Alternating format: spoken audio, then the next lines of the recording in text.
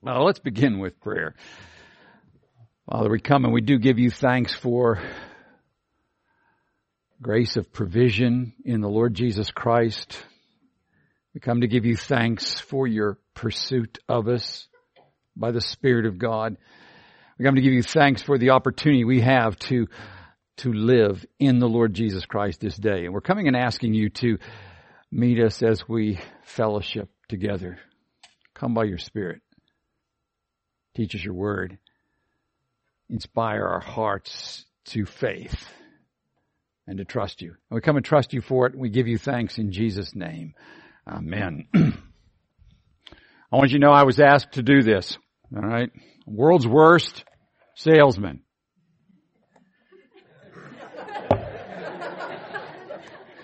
There's only one thing I'm interested in selling to anybody, and that's the Lord. All right. But I wrote a book, right? I don't know why, but I did. No, I do know why, and that's what I'm going to tell you, because the school was founded by Mr. Carroll because he had seen missionaries struggle.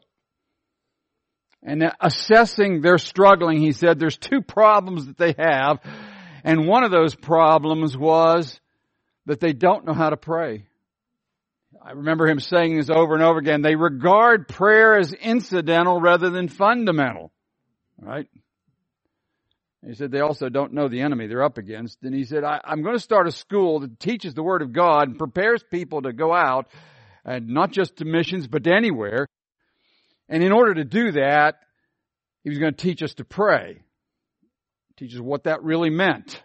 And then, of course, teach us about the enemy we're up against it, but also all that leading to teach us about who the Lord is that we're going to serve and how we're going to get that done. I was only 6 months in the Lord when I arrived at school. Anyway, it's 50 years ago. It's something. 50 years ago, right about this time. I'm not good with dates and times, but I know it was in end of March, beginning of April, somewhere we had that conference or that series of meetings in which I came to know the Lord.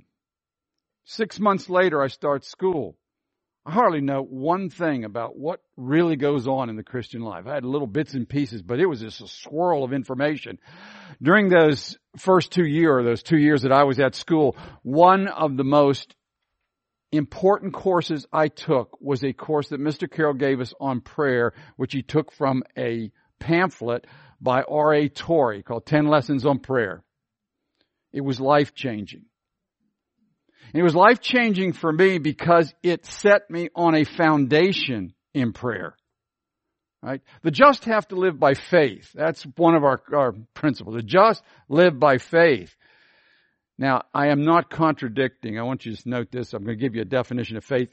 We just had a definition of faith. Faith can be looked at from a lot of different angles. All right? And I'll relate the two. But I know I'm a little bit mechanical. All right, more or less the chemist in things. How does this all work out? The best definition that I came to help me understand faith is faith listens to what God says and builds its life on it. It listens to what God says, then it builds its life on it. Now, of course, that brings you back to the reliance feature. He said faith is reliance. Well, of course it's reliance, because when Jesus speaks to you, what he's going to ask you to do is going to require that you move from your confidence in you to your confidence in him. That's just what he says. I happen to know what he has to say here. So it always goes there. It's what he says at the end of, we're going to be in the Sermon on the Mount today. It's what he says at the end of it. Now, you've listened to what I have to say, and this is my paraphrase of it. Now, if you will build your life on that, you're going to be on a rock. If you don't, you won't. And there is a storm coming. There's a storm coming. That's a guaranteed future. And if you want to survive that storm, build on the rock. If you do, that's the act of faith. If you don't, that's unbelief. But you see, in order for me to build a life which is a life of faith, I must know what God said. That's it. How about that? All right. Last year we were talking about that a little bit. Faith is never creative. I don't determine what I'm going to believe and then go believe it. The faith has no capacity to do anything. right? Faith is it's not a force that enables me to do something. It is confidence in somebody else. The whole issue in faith is who God is and what He will do. And I build on that. But I have to know what He's going to do.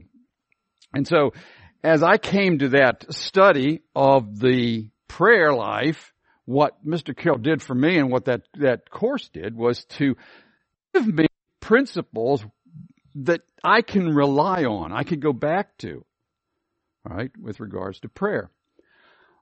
We used that book a number of times, but I came into a personal, issue with the thing because it was Victorian. It's way back there. And not that the truth has changed, but I'm talking to, let's say, 2,000 and 2,000 plus students. I mean, here we are, and we're in different kind of realm. And as I studied over the years, I also came to other thoughts about it. And so I determined that I would write this all out. And I wrote it out for students. I want you to know this. If you get the book, it is written as a textbook. It's not written to be elaborate. It's not written to replace. There's tremendous books on prayer. They're great books. And at the beginning I say that, I mean, it's one of the most insane things. You think, why would you write a book on prayer? There are, a stack this high of books on prayer. But I wrote it for students because this is the course. This is the textbook for the course. And I wrote it for another reason. You would find out if you go through here that there are very few illustrations, that is, stories, anecdotes concerning prayer. Almost none. And that was by design. One of the features I learned as I studied later on, and I did do this time. This is pre-computer days. Pre-computer days. When I was a student, there were actually not computers in those days.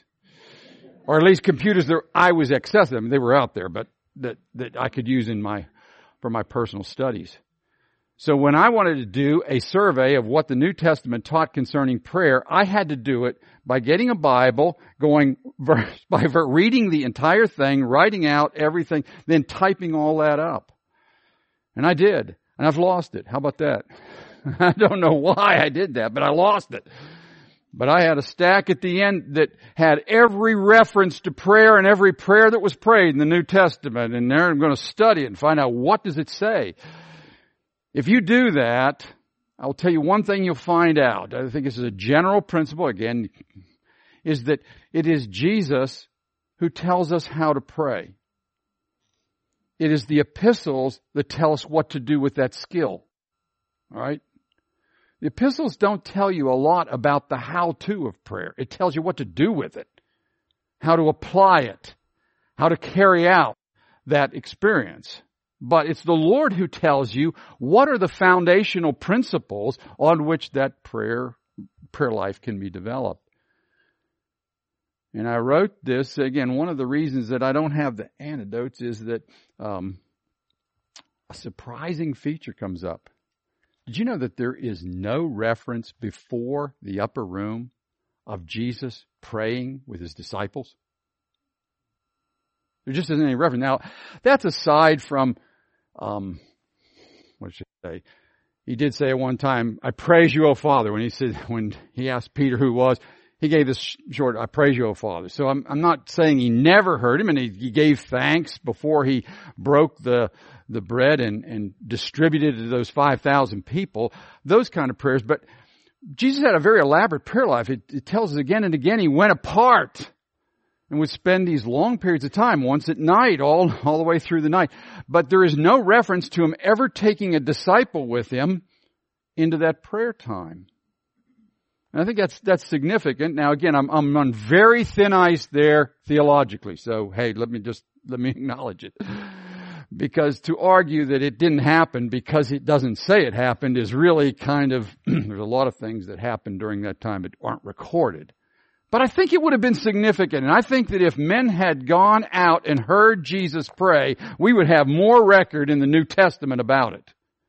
Because what would be more valuable in edification of the saints than the record of the actual prayers that Jesus gave? Now again, we have one big prayer, and that's found in John chapter 17, but that's the upper room. That's just before the end. There's only one time when he invites that we have a record of him inviting his disciples to pray with him. And that will come a couple hours later. As he invites, he calls, he says, Peter, James, John, come apart, stand with me. And we don't know who it was that listened to what happened, but it wasn't Peter and James and John. They fell asleep. So they didn't do it. They apparently didn't have any background of all that. The point is this. Prayer is a very personal thing. All right? It's a very personal thing. You're a different personality than I am. And what I wanted to do was give people the principles that you have to build on, not the way it works out. Because what illustration are you going to give? Let me give you two examples. John Wesley one time said, now you remember he's one that was the founder of the Methodists because they did things methodically. You joined the Methodist Society and you were required to do certain things. And you had an overseer who made sure you did it. And if you didn't do it, you got the left foot of fellowship. Right? They just left you out. They took you out of the cause. All right? Now, one of the things he said was, I doubt, this is John Wesley. I am not preaching this. I'm just saying this is what John Wesley said. I doubt the sincerity of any man's profession of faith who doesn't spend at least 2 hours a day in prayer. And he did at least 2 hours a day in prayer. Okay? Then you get another man, C.H. Spurgeon. C.H. Spurgeon said, I don't see why anybody spends more than 10 minutes at a time in prayer. What do you do? All right? I can't see it.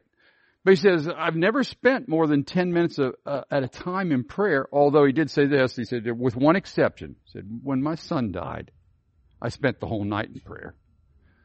But he says, apart from that, just coming to the Lord in that situation, I never spent more than 10 minutes at a time in prayer. But he said this, I also can't remember a time when I was out of prayer for more than 10 minutes. So, you've got two completely different approaches. John Wesley did all his praying here, and then he goes in. Now, I'm not saying he didn't pray during the day, but he doesn't record much of that. He records this. He does it this way and goes off to the fight, and then trusts the Lord in the fight. C.H. Spurgeon's doing the other way. They're two different people. Who's doing it the right way? You know, which one do you put in the book? Right? All right. Well, you probably are cheering for C.H. Spurgeon's. Most people do, all right? Because, you know, in this society, how are you going to work out 2 hours? I mean, that would be a real challenge. I'm just telling you, I don't do that 2 hours a day in prayer. But anyway, the point is this. You can take certain principles of building, all right? Everything. My dad was a builder, all right? He tried to teach me all these things, all right? And I remember one day when he said, you know, the strength of a building is in triangles. I'm going like, what? Anyway, and sure enough, it is. That's one of the principles. You know, buildings stay up because of triangles. All right? And if you don't have those things pulling together, the physics won't work. If you build a chicken coop, all right, you got to build it around triangles or it'll fall down. But if you build a skyscraper, you build by the same principles that you built the chicken coop. Right? We had a case in Greenville, South Carolina, just before I got here. They told me about it, but on Roper Mountain, they were going to build this elaborate science center. And part of that thing was it was a great big dome. It was made of all these, they were plastic or plexiglass type of windows. They got halfway up and it fell down, you know, and it just, boom. Somebody in the engineering department failed to apply the principles of building. And the thing collapsed. You see, it was a beautiful thought, but beautiful thoughts don't get it done. There's principles. You can have a very elaborate prayer life. You can have a very, what could appear to anybody else to be a non-elaborate prayer life. But they all rest on the same principles. if I get the principles right, then you can develop it according to your personality and your possibilities. But you have to keep with the principles. So this book is kind of, in one sense, could be seen as kind of boring. Because this is a manual of, if you get in trouble, go back and check. This is kind of like one of those ones where you got in the car. You know, if your car stops alongside the road, check this. All right? Do that. I was a chemistry major at Furman University, and I had a chance to run a machine that was worth, at that time, $100,000. That was amazing for an undergraduate to touch a machine that was that, and that's a long time ago. That was a very valuable machine. And beside the machine, they had what they called the idiot list. That's how they addressed us, you know. It was the idiot list. If you can't get the thing to go, if you run into problems, do this. Check this. Then, you know what the first one was? Check and see if it's plugged in. Make sure that the janitor didn't unplug it, you know. So make sure it's plugged in. And it had 3 or 4 on switches. Are they all on? And you're just going down the checklist and you're seeing, where is it that there's a problem? Now it would run out because there could be problems that I couldn't fix. But the point is that when students are here at the school, we teach them to pray. And they spend a lot of time in prayer, a lot of opportunity to develop that habit and skill. But they're going to go out from here into a world where they're not surrounded in the same sense by people who are working with them and helping them. And they're going to run into difficulties.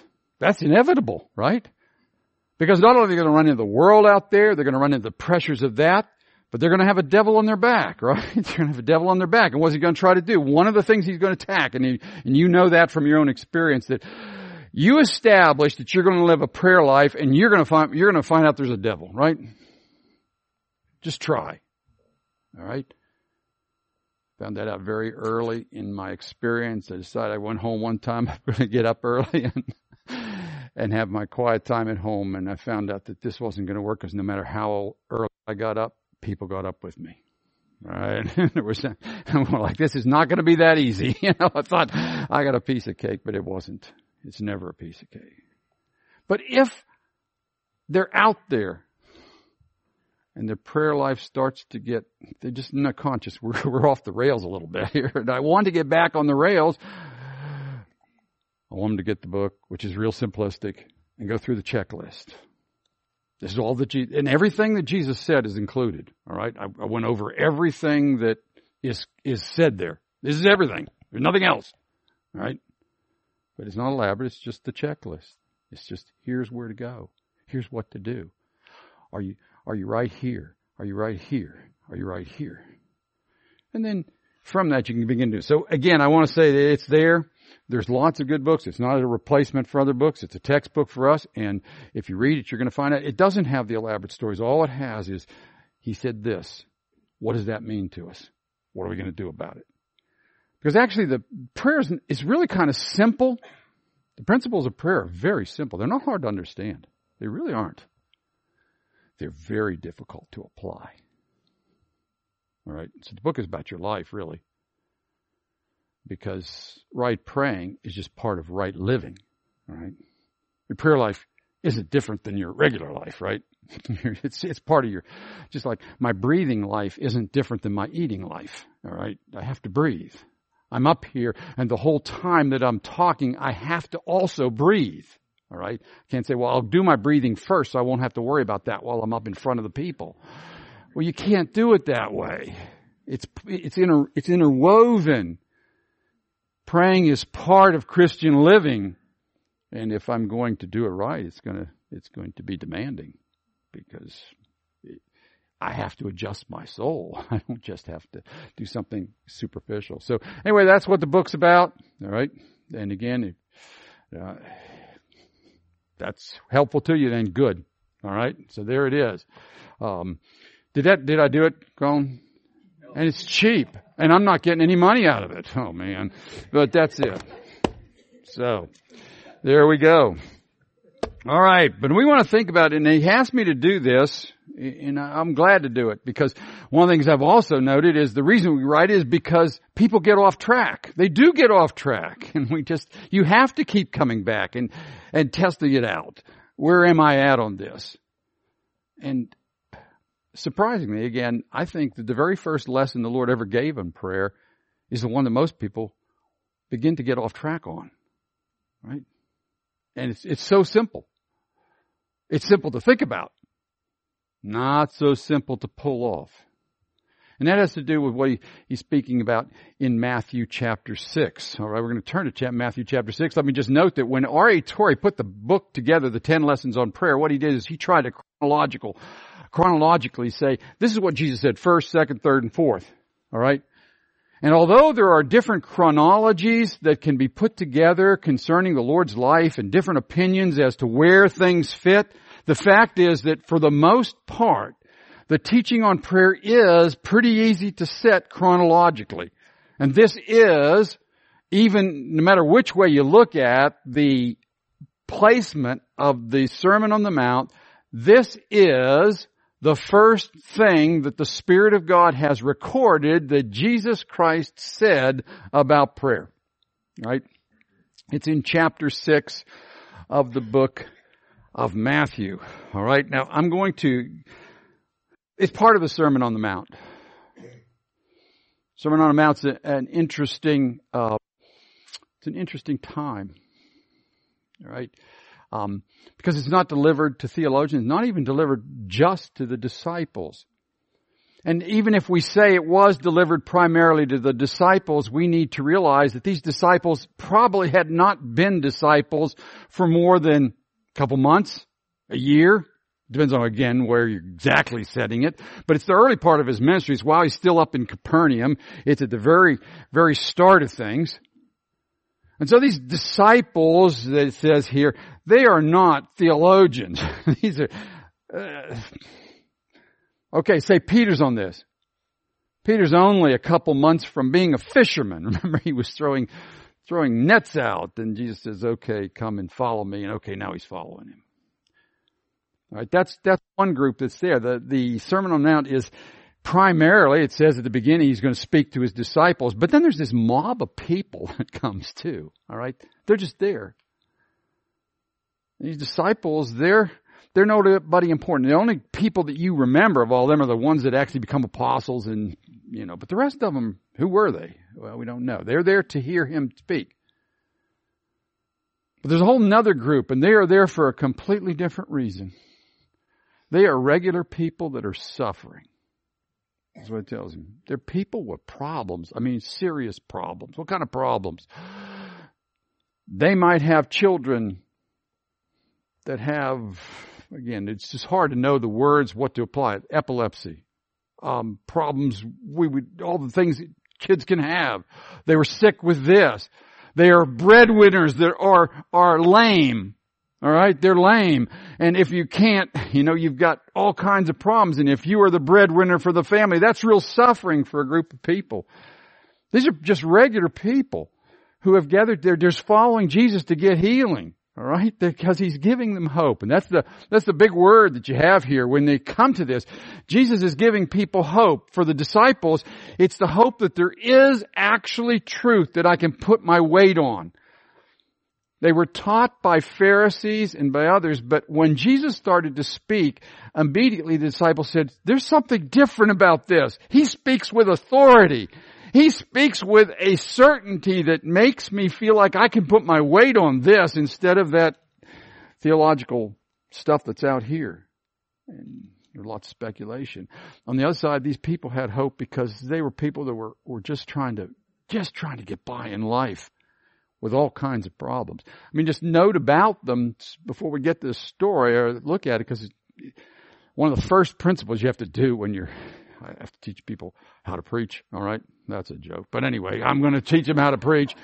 But there are still fundamental principles. And one of the principles, if you want to connect with people, if you want your message to meet people's need, you have to stop and think, who am I talking to and where is their need? What is it that I have to address in their heart? And those people that are coming there are they're real hurting people. And Again, it's right in the paragraph right before this. Okay, and they've gathered together. Now, there would have been other people there that aren't mentioned. We can assume that there were Pharisees there because the religious leaders they were the religious police. We have to understand this is a state religion system, so there are religious police to make sure he's saying the right thing. It's only a few miles apparently from Capernaum, which where he lived, and Capernaum there was a Roman cohort that was there because they had to protect the taxes that were being collected at a particular point. There was a centurion there. Remember the story of the centurion? He's the head of that cohort, and he's there. When that many Jews get together, they always thought Romans thought rebellion. They're going to rebel. So you can be guaranteed that when that mob started to gather together, Roman soldiers went out there and stood somewhere on the outside and make sure that this thing stays under control. But they're not mentioned. The message was preached to disciples who wanted to know truth and to people who were hurting. Just regular people. They didn't have a lot. I was figuring one day, I've been to Capernaum. I had a chance to be there. Lots of you probably have been there. It's a long, long time ago. And you sit there and you can see the foundations of houses. Foundation of a house. It's about 14 by 14. Figured one day that inside my home, where my wife and I live, you could fit 15 families. Just on our little block. That would have been 15 different cells if they were blocked off. Apparently we wouldn't all live in the same place, but they would have been all there with their families, and they tended to have pretty large families. That's a lot of people stuck in that little place. But that was home. They didn't have a whole lot. And Jesus looks out across them, and it's to those people that he's speaking. He's speaking about their heart need. And one of the features of the Sermon on the Mount and this passage, and I point that out in the book, is the degree to which the Lord understands the heart of man. He knows exactly where we are. He knows exactly what we're going through. In the last session, we were asking that question, why don't people pray? It's a good question to ask. Why don't people pray? And there are a lot of different answers you can give to that. We tend to think, with regards to the church, that it's laziness. But I personally believe that the biggest problem, the biggest hindrance to prayer is what Don was talking about last night. It's just the discouragement of, what's the point? What's the point? What's the point because of who I am? I mean, why would God listen to me? I don't know if you've ever felt that way, but I mean, you're one of 7 billion on the face of the earth, and he's got a lot to do. Why? But the other side is this. I tried it. I've already been there. And I couldn't make it work. Right? I mean, maybe you're not in that category, and I hope you're not. But unanswered prayer is a big problem to a lot of people. And the problem with unanswered prayer is not just that you didn't get the prayer, but when you pray to God and you don't get the answer you were looking for, it is almost impossible not to change your theology. That's what we were hearing last night. So here's God, and I asked him, and he didn't answer. And if this was important to you, then you have to come to the conclusion. You have to come to some conclusion about God. Some come to the conclusion he just doesn't care what happens to me, and I'm not going back there. Or that he couldn't do it. And then we stop. I want to tell you, if you go through those lessons, the overwhelming force of those lessons is very positive. It's very, very positive. That's why I like to go through this with students. And it's important that we understand that because we're pretty negative about prayer, right? I mean, I've said that many times here, but because it's where I think we get to. When I was growing up, the phrase, all we can do is pray, was a pronouncement of death. Oh, all we can do is pray. He's gone. And it shaped the way I looked at prayer and the way I looked at God. When you finally got to the place where it's time to pray, it meant I've done everything I can do. And now it's up to God and He never does anything. Now that's the way I understood it as a little boy. All right. I'm not saying that's what everybody does, but the point is this. It's very negative, our thinking. But Jesus' teaching is very positive. It's very positive. And so he begins with the first lesson here. So that's who he's talking to. The Sermon on the Mount is divided into sections in which Jesus basically introduces an idea and then illustrates that idea. And we won't go into too much on that. In chapter 6, verse 1, he introduces a new idea. And then he's going to illustrate that idea. The teaching on prayer comes out of the illustration. It starts in verse 1. It says this, beware of practicing your righteousness before men to be noticed by them. Otherwise, you have no reward with your Father who is in heaven. That's the principle. I want to note a couple things about that. Again, going very quickly. We have talked about before, but go over this quickly. The first words were beware. All right, just note this. That the Bible doesn't warn you wasting its time. Every time the Bible warns you, and particularly when it says beware or watch out for or take note here, it always involves two things. Number one, whatever it warns you about is something you are really prone to do. All right? When it says beware of practicing righteousness before men to be seen of men, it is so common among human beings. We do it. I did it. You've done it. Maybe you haven't done it. Okay, but I've done it. Because when you're serving an invisible God, you're professing to do this, it is so much easier to measure my success by how you respond than by how the invisible God responds. Right? How do we know? Let me say good. Again, this is how a lot of people learn how to pray. You learn how to pray by, you didn't want to do it anyway because of this problem, and then you ventured out and you said something in prayer, and did it fly? No. Okay, I won't say that again. All right, let's try this one. And then you listen to somebody over there praying, and okay, I'll do that one. Then you use their vocabulary, but see, you're not thinking in terms of God. You're measuring it through men, right? We do that. Anyway, so he says, beware of that, because it's something you're prone to. The second thing goes with this beware is always this. It's not only something you're prone to, but if you fall into this, you're going to pay a price, a big price. So beware is always it's not in terms of trivia that you can make a mistake on. It has to do with fundamental problems that you could make an error here, and this is going to be trouble. And so, Lord says beware. And what are we to beware of? Practicing our righteousness. That's just your religious duties, your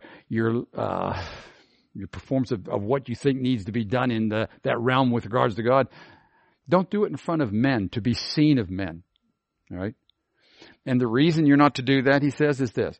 Because if you do it that way, and it's a staggering statement, actually. Otherwise, you have what? No reward. No reward. There's of no value spiritually. He's going to go on talking just in a moment about giving. He says, let's say you have $1 billion to give, and you gave all $1 billion, and you said, da-da-da-da! Once you go, da-da-da-da! You wipe out the value spiritually of that gift. It's of no value. God doesn't count it. Surely not. I mean, that if I do anything, and it's so that I can impress you in these realms, all right, it's of no value. That's one to step back and think about, but we don't have time, all right? So that's the principle. He goes to the matter concerning giving, but in verse 5, he moves to prayer. And all I'm going to do is just talk about verses 5 and 6, and mostly verse 6. Okay, it says, when you pray, okay, this is an application of that principle. When you pray, you're not to be like the hypocrites, for they love to stand in the synagogues and on the street corners so that they may be seen by men. Truly, I say to you, they have the reward in full. So he said that you've seen this, and they had seen it. You had seen it. They'd seen men make elaborate prayers. They did it. They did it in public. This is not that uncommon. And they would go to prominent places to offer their prayers. And they were carefully structured prayers. He said, don't do that. Don't do that. He says this, that they've received their full blessing. Right? That's all the benefit that there is there. And that's, don't go like that. Right? Don't pray so people can see you. Now that's important for us because we're prone to that. I'm prone to that. I have to avoid that. Right? This is it. If you're going to walk uprightly, you're going to have to put to death the deeds of the body. If by the Spirit we put to death the deeds of the body, we're going to live. Well, one of the deeds of the body is that tendency to profess to be living before God and to be living before you. To use the things which should be there to honor God and in my service and make it something to promote my own self. It's just, that's flesh all over the place. I have it. Again, and I'm just going to tell you some practical places. I've taught the Word of God now for 50 years.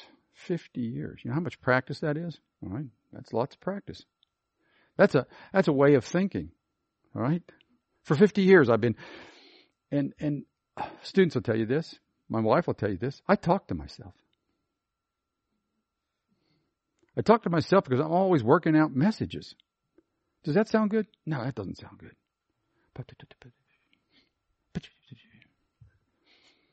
As I have a very hard time writing it down like this. All right? I don't get very far getting, but does that sound good? Does that work? No, that's not good. That's going to interfere with it. Okay, so I'm doing this all out there. And I get into that frame of working. And I'm working.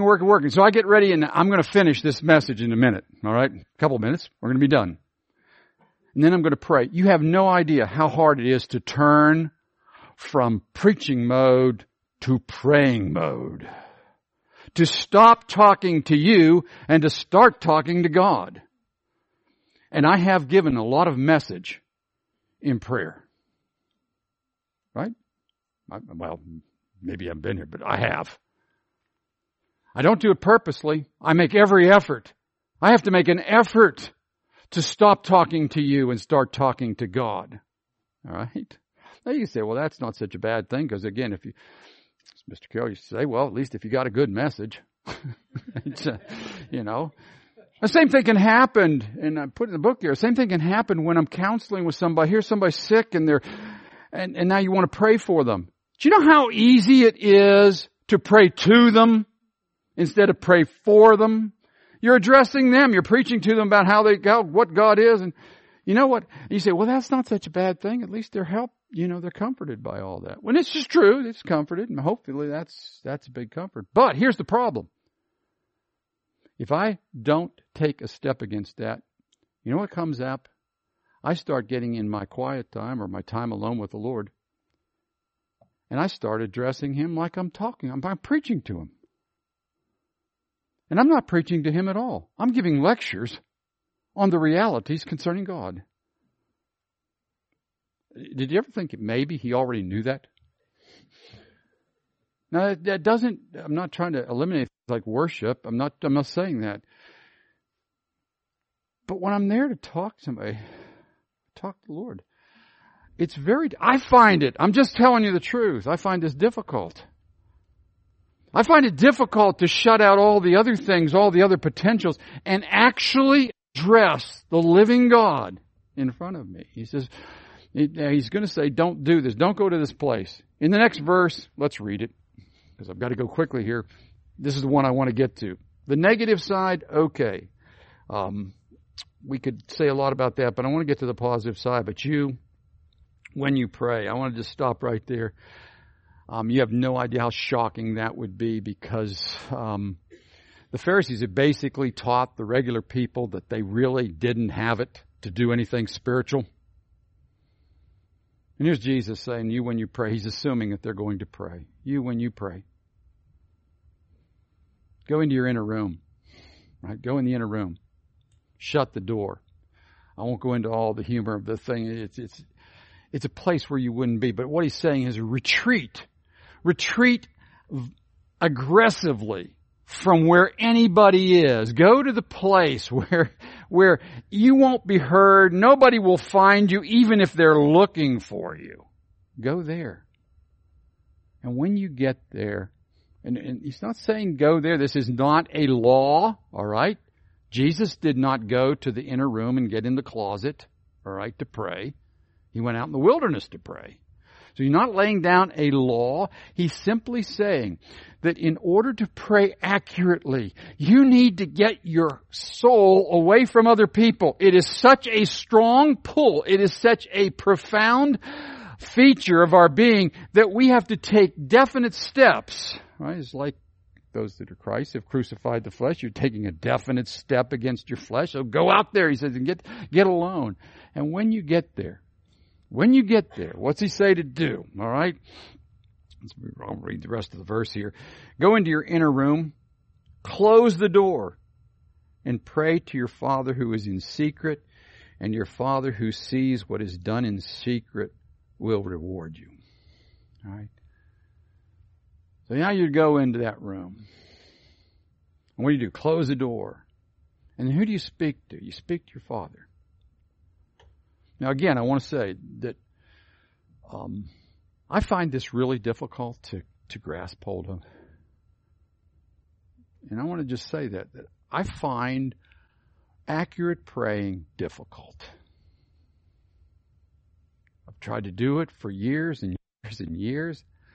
I've put time into it, but it's hard. Thought about this morning that I get down and I am in a one-on-one relationship with the God of the universe. I don't find that easy to grasp. I don't maybe that he's actually here. That he actually cares. I find that if I am not aggressive about that, in my soul there is some resistance that surely, so I'll just go ahead with my prayer. To stop and think, to stop and realize that that's what he's saying here. The Father he's talking about is the eternal God. The one who is self-existent. The one who controls everything. The one who is running a world with 7 billion people in it. And at that moment, I have the opportunity, one-on-one, to speak with him. That's incredible. That's really, really incredible. And I think it's hard to grasp. That's why when we are teaching students, when I used to do this course, I would force students into some exercises. All right. One of the exercises is go out and sit in the field. Sit in the field somewhere. Get by yourself. And just address God as Father, and then just sit there and think about what you're trying to get that into your brain. What you're doing here. Prayer is not just a recitation. It's not just going through emotion out here. It is interacting with the living God, and you have the chance to do it. All right? Now, I want to see some of the things that are important here as far as we're laying a principle, a foundation here. It is a wonderful thing to experience God in prayer, and the Bible encourages us that it can happen. He'll come and manifest himself to us at times, but it is not necessary for prayer. That's very important. He's laying the first foundational point here. He's not saying that when you get there, you're going to feel the presence of God. He says he will be present. All right? He will be present.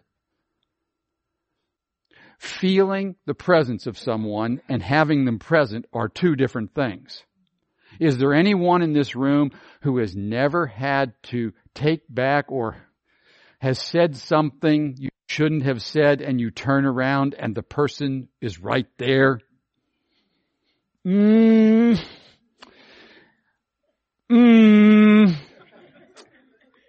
They were there, but you didn't feel their presence. Because if you had felt their presence, you would have edited your comments. All right? But you didn't. See, the Lord's telling something here. There's a God, the Father's in secret. Now he can manifest me. He can let you know. And again, we should be encouraged that sometimes he does.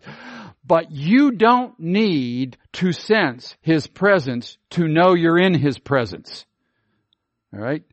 What you need to do is sense what the Word of God says and go with it. This is where we what? We hear what he says and we build our lives on it. Right? Because if you're going to go to the sense of his presence, you're going to quit praying. Because I can almost guarantee you, I don't know anybody who has always sensed the presence of God when they prayed. All right? And if you start measuring whether or not you are in a right relationship with God by whether you feel Him when you go to Him, you are really going to be, you're setting yourself up to be shot at by an enemy. Right? But what's the promise of God? You see, we're going to build our lives on this. I'm going to go because He said that when I get there, He's there. Right? And then He says something about the Father who's in secret. What does He say about Him? The Father who sees in secret. That's a very interesting vocabulary. Now, I don't think very many people would relate the word see to God in prayer. We don't go to be seen by God, right? What do we use? What's the word we use? Heard. You want to be heard by God, right? And you want Him to hear. But He doesn't say, and your Father who hears what's said in secret. He said, your Father who sees what's done in secret. This is real important for us. But the living God says to you that, I want you to come. But He's not promising that He's going to hear you. Now again, this is a very important vocabulary point. In the Old Testament, the word hear, when it's used with regards to prayer, is almost identical to saying He answers prayer. If I regard iniquity in my heart, the Lord will not hear me. That's the Psalms. All right? He will not answer if I am in a state of sin when I come. All right? But He doesn't use that vocabulary here. What's He say? The Father who sees in secret. He observes what's there. And how do we get into this place? He's observing all this. There's nothing in this first principle that has anything to do with getting things from God. It's not getting things at all. Because the essence of prayer is not getting things from God. The essence of prayer is getting alone with Him. That's the essence of prayer. You just get alone and you direct your heart towards God. You see, sometimes in a lot of the books on prayer, and it's for a good reason, because sin has to be dealt with. But if you got sin in the way, I wonder how you're going to deal with sin without getting to God. I don't know if you ever thought about that, but if you figured out a way, you're a heretic. Because there is no other way. When you have offended God, the only thing you can do is come to Him. All right, we got all these things. And so you have to do all these things. And too often in the books on prayer, it kind of puts all these barriers up here. There are no barriers between you and God. That's why He's saying it this way. Now, you say, well, what about sin? I wonder what it was like for the Lord who in just a couple years, He's going to have to give His life a ransom for many to say this. See, the question of sin is He doesn't mention it here, and He doesn't have to mention it here, because God can make the invitation on the basis of what Jesus is going to do. If it were not for the work of the cross, we would not have the chance to go to God. We would never have that chance. But because that work was going to be done, because the possibility was out there, He can say directly to me, all you have to do is come. All you have to do. Because the way is made for every one of us. It's already finished. How about that? This is important. Because we spend a lot of time, maybe you don't, but I know a lot of people spend time trying to say, how can I get to God? How can I get to Him? How can I reach Him? I'm glad to be able to announce to you, you don't have to go anywhere to get to God. Right? In Him, that's what Paul said about unbelievers. In Him, you live and move and have your being. How far away is God? How far away is He? And I know I've said this many times, but You know that thing, I felt like my prayers weren't getting to the ceiling. Well, so what? That'd be like me saying to my wife, I don't think my prayers are getting out of this room, or my conversation is getting out of the room. Well, if she's right here, who cares what it goes out of the room, right? But you see, we don't grasp that with regards to God. The problem isn't that God isn't there and you have to bridge the gap. The problem is He's there and you won't pay attention to Him. You just won't do it. That's where I was, right? Because the moment I came to Jesus Christ, I met Him, right? As soon as I honestly turned my heart to Him, all right? That's all He's asking for here. The essence of prayer is to honestly bring yourself to God. It's a hard one. It's pass-fail. Because I'm either coming to Him or I'm not coming to Him. And this is the thought, I'm either going to address the living God and have a heart-to-heart with Him, or I'm going to let other people and other things interfere and keep me off over here. All I have to do is turn honestly to God. I know this is a little dangerous to go out onto this limb, but I don't even think, see, some of the people who are listening to this don't know God. It's obvious from his application at the end when he makes an appeal that they don't know God. And yet at this particular point, he doesn't qualify what he's saying. Now that part, again, I just going into theological. Here's the point. I would put it this way to you. You want to help somebody? I don't care where they're at. Get them to be honest with God. Get a person to turn to God and speak to Him directly, and you've done a great service for them. Now, because this comes to the question, does God answer prayer before we're converted? Well, no and yes. All right? No, He doesn't answer prayer. I mean, we can't go in and make our petitions because we're in the wrong place. But I think we're making a big mistake if we discount the possibility of a person coming to God and appealing. And God uses that. All I'm saying is, because He finishes with this. He says, when you do this, He said, and the God who sees in secret will do what? He will reward you. He will reward you. That's one of the great parts of this. Do you realize what He's saying there? You can't miss blessing if you just speak honestly to God. How about that? Now, He doesn't say you're going to get answered prayers. Now, the blessing here is not answer to prayer. In fact, the blessing here is not even defined.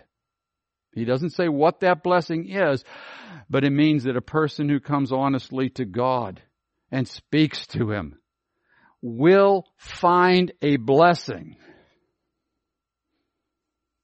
All right? Now again, back to that other part, I'll leave that with you. You have to figure that one out. I've known too many people who had honest prayers before, and God used them to bring them into Himself. You know, He did those certain things for them. And I do remember, and again, I'm not preached the point, but the passage doesn't exclude that possibility. It just says that the essence of prayer is to turn your heart and put your focus on the living God who is asking for your fellowship, who wants you to know Him, and you will be blessed. Again, a lot of prayer gets off base because we don't believe God really wants us to come. We believe that there are all kinds of barriers that are out there which hinder our coming. They may hinder our success in prayer with regards to getting an answer to prayer. And there's a lot in the New Testament, or there's a lot that Jesus is going to say about prayers, answering prayers, because we are called later on to join Him in the fight that He's in. And that will involve asking Him to work on this earth, to bring His kingdom to pass. It's a real part of prayer. But it's not the essence of prayer. God's not, He's not short of workers and needs you to be there as a worker. What He is He wants you. He wants you. He wants you to know Him. And your ability to ask and receive later on will depend on coming into His presence. It is a very healing presence. It is a very wonderful presence. You get honest with God. You say, well, what if there's sin there? Well, I'm telling you the truth. If you come honestly to God and speak to Him and you've got sin, you're going to figure it out in an awful hurry. Because the living God's going to speak to you about it in all of His kindness, all of His goodness. I wonder what those people would have prayed that day. I don't know. But the first principle of prayer there that they needed to understand was God was asking them just to come. The danger is that I use prayer for something else. And as I tell students, just my advice to you also, never use prayer for any other purpose than talking to God. If that goes off in mind, I could do it. Like I said, I've done it. I have done it. I've been standing right here, trying not to do it, and I still do it. I still preach away. And you're going like, wrong. I hope that what I said was helpful, but it wasn't prayer. It just was not prayer. Because prayer is talking to God, not talking to people about God. It's not a means of counseling. I have to be thoughtful in my prayer. I have to guide people in prayer. I have to think about where we're going in prayer, but I have to be speaking to the living God, not to the people who are listening.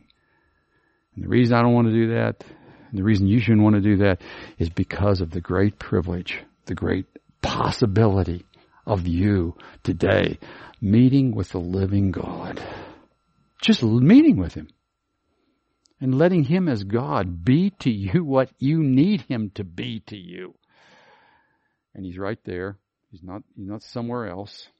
Our Father who's in heaven, that in the heavens there it speaks about way out there, but the heavens for those people, it's because it says He's the God who's in the heavens. The heavens start way out there, but they come all the way down to the very breath I breathe. This is the beginning of the heavens. Our Father's in the heavens. Then comes those things we're to pray. Essence of prayer, get along with God. And right now, the invitation's there. You can do it. You don't have to prepare for it. You don't have to get yourself ready. You don't have to know anything. You don't have to know verses. You don't have to know the right words to speak. You don't have to know anything else. All you have to do is honestly come to Him and start talking. And address Him. That's wonderful. That's wonderful. And in the middle of the storms that people go out into, they need to remember that. That was always putting roadblocks up between you and God. The Lord says, now come. It's just like that hymn, just as I am, that one plea. But that thy blood was shed for me, and that you bid me come to you. Oh, Lamb of God, I come. You come because He calls us to come. And everything is there. Everything is there. It's all been made open. It's been open, an enormous sacrifice. A great work, which is indescribable, took place so that that could be so. And now it is so. So let's enter into His presence. Let's trust Him to bring us into that real experience. Okay, well, let's pray. Father, teach us of yourself. Enable us. We thank you for your call. And we ask you to enable us to appropriate, to enter into that full blessing. And we pray in Jesus' name. Amen.